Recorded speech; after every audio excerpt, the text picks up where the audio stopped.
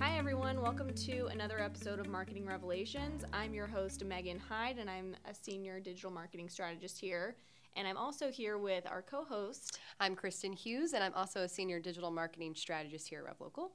All right, so Kristen, today we're going to talk about local search. So I just wanted to bring this up because I think everybody uses this a lot more often than they think because they just don't call it local search. Right. But last weekend, my husband and I were trying to figure out where we wanted to eat pizza, and I remembered that there was this new pizza place right down the road. So it was literally less than 3 miles away, but I could not remember the name of it. So I started searching pizza places near me, and I was like, I'll definitely find it there. No big deal. 10 minutes of searching, I couldn't find it, so we just bailed on the whole thing and ended up getting Bellacino's, which is our normal go-to. So I still don't know what the pizza place name is, but I'm really wishing they had local search so we could have at least tried them. Yeah. Because it looked awesome. I feel like that's happened to me several times. Yeah? Yeah. I know.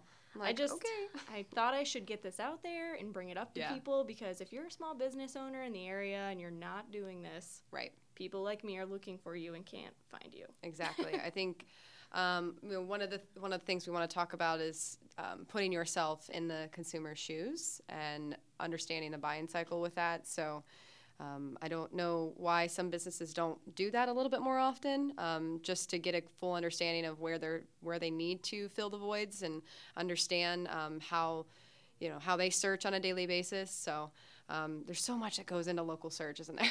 Yeah, there's a lot. Yeah. So obviously Google is our big key player here with local search, right? And we have other search engines out there that people do use occasionally. And I know there's people that search on Yelp and kind of that directory, or they search on Bing. But let's talk about Google real quick and how they work. From a technical aspect with Google, it's really important that Google finds and understands the best interest for you when you're searching for what you need. So for example, we need to figure out if all the information out there is correct, or if a business has moved. Well, Google's going to look at that information as well and say, I need to find the best result for this person searching for pizza near me, and I need to almost kind of read their mind a little bit of what they need, right? And how they're going to do that is they're going to have to look at some other options from other listings to see if they match up in categories, do they have the right information out there, and gain their trust, right? So it's really important with that, along with reviews, and then that's also a huge key player in how they look at that, which then leads to consumer, right? I mean, You're going to look at that. Yeah, I mean, as a consumer, we know that if Google didn't bring you the right results, you wouldn't be using them time and time again. So every time you need an answer, what do? You pull out your phone and you talk to Siri or you type it in. Right. So if they're not bringing you that value in that moment, they call them micro moments, then they're not doing their job, essentially.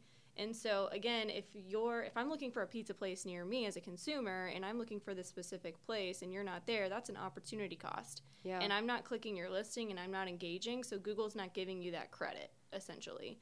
Now, if I'm at my apartment searching pizza near me and Bellacino's is in the top 3 for me every time, and every time I'm clicking them and calling because I can't find the other options I'm looking for, but I know they're consistent, right, they're going to keep providing me that same option because they know I'm interested in it. Google's paying attention just to make sure the end consumer is getting what they want. So the point of that is, as a business owner, are you thinking about all the places that your customers are and are actually looking for you, and how they use it day to day versus just how you want them to use it? They're two very different things. So on the topic of how local search really, how big it actually is and how much it's dominated the search results in general. Think about you go in and you type for pizza and you want to find, obviously you said you want to find it, what was it, 3 miles down the road from you? Yeah, is that right? So not far. I can run there and 3 miles is a lot. Exactly. And you're expecting that to be found where? Local search. In the map, right? I mean that huge, the 3-pack, right? It's dominating almost the entire page there because it's so it catches your eye. It's the map. Who doesn't love a locally owned, family operated business if you can find one? I know that's a huge catchphrase and a lot of people love it. And so it makes sense. So that is much more effective now, and we've seen choices from consumers time and time again going to that section rather than the organic, which is below that, you're probably not looking for pizza in that, right? Because you're probably going to find maybe pizza recipes or something there. Yeah, and the thing is, maybe too, not. is, like, I don't think everyone realizes they're different. Right. Like, oh, those aren't the same type of results. Like, no, that's a different place you have to compete for. Yeah, absolutely. Separate. Right. Yeah, that's why the local search is extremely key in this, and how long it can take as well. That's another thing. We want to keep in mind that, in our previous episodes, we've talked about this being an ongoing thing, and that's exactly what local search is. Yeah. We talked about building trust, not only from a consumer standpoint, but just with the search engines in general. So. Yeah. And can you imagine, just take a second here, can you imagine if the map section wasn't there and you're looking for something locally and all you got was organic search results, and you have to literally go to each website, look at the map, and then go back to the search results, find another option, then go look at their map to see how far away they are. Oh my gosh. That would take so long. Yep. I would, yeah, that seems so irrelevant nowadays. Yeah. Like, no way. I heard a stat the other day saying, like, the average person's attention span is less than a goldfish. So, oh, yeah. I mean, you only have a few seconds here, y'all.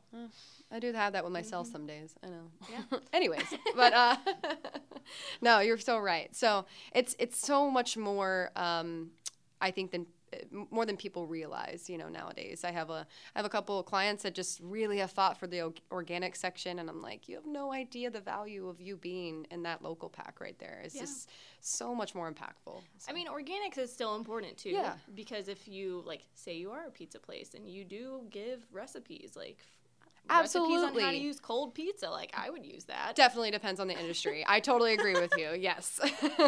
So it's like you want to be there too, but for a different reason. That's more like keeping it going and staying at the top, and it all ties back anyway. Exactly. So, like, your organic results are going to tie back to your map results over time, and then whatever else you're doing, like, it's the web. That's how it works. It's a web. So. Right. And just to kind of briefly go over this again, we talked about some people will say, like, citation building is extremely, and that's what I kind of mentioned earlier with the address being the same, and we say name, phone number, address, URL, everything kind of matching the same way it should be. But also reviews are going to be the huge key to this as well.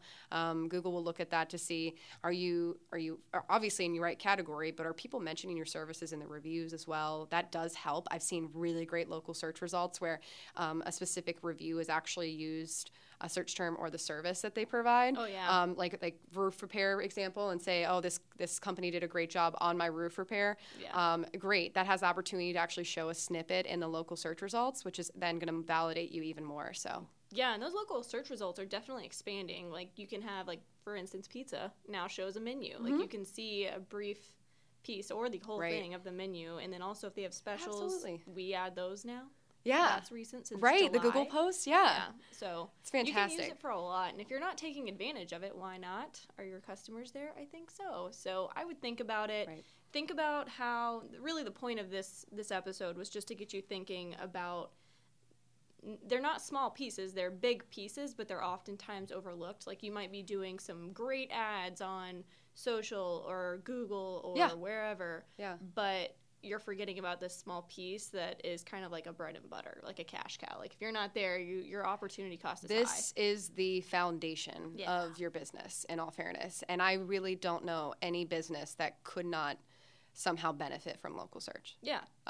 Even just being validated online. That's a huge piece, right? It's kind of like paying, like, an electricity bill. Like, do you want to be cold or not cold? Like, do you want to be warm in the winter? Do you want to be cool in the summer? Like, you got to do these things to be comfortable and be there. Yeah, great point. Yeah. I mean, sometimes I have those. Not all the time, but sometimes. Great. So, yeah, that's what we have for you guys today. So really just think about it. Like we mentioned, local search is really, it exists. People use it all the time. I'm sure you use it all the time. And do you have it, and how does it fit for you? So take a second, think about it, talk about it with your team, figure out where to go from there. But Kristen, anything else for us? No, I think that covered it. Awesome. Well, thanks again for listening to Marketing Revelations with us. Don't forget to subscribe to Marketing Revelations on iTunes for our latest episodes. And then also feel free to leave us a review or check out our other great digital marketing tips, trends, and other information on RevLocal's blog and also on YouTube. And as always, you can follow us on Facebook and see our latest articles, videos, and other podcasts in your newsfeed. If you have any other questions or suggestions for the next episode, feel free to email us at podcast@revlocal.com. Bye. Bye.